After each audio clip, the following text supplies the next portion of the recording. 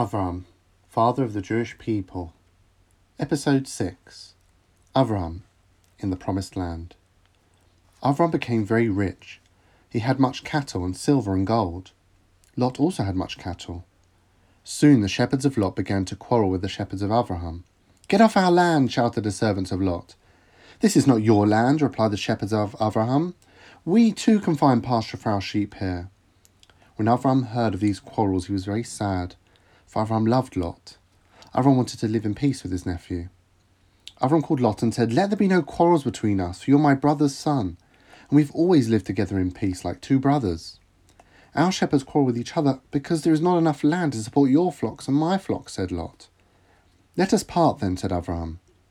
"Where shall I go?" asked Lot. "Is not the whole land open to us?" said Avraham. "Choose the section of the land that you like best.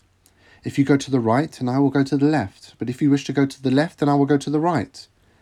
Lot looked around and saw the Jordan River beneath the mountains. On both sides of the Jordan was a valley rich in water. This land would be very good for the flocks. "I shall go to the valley of the Jordan," said Lot. "Then I shall remain in the hill country," said Avraham.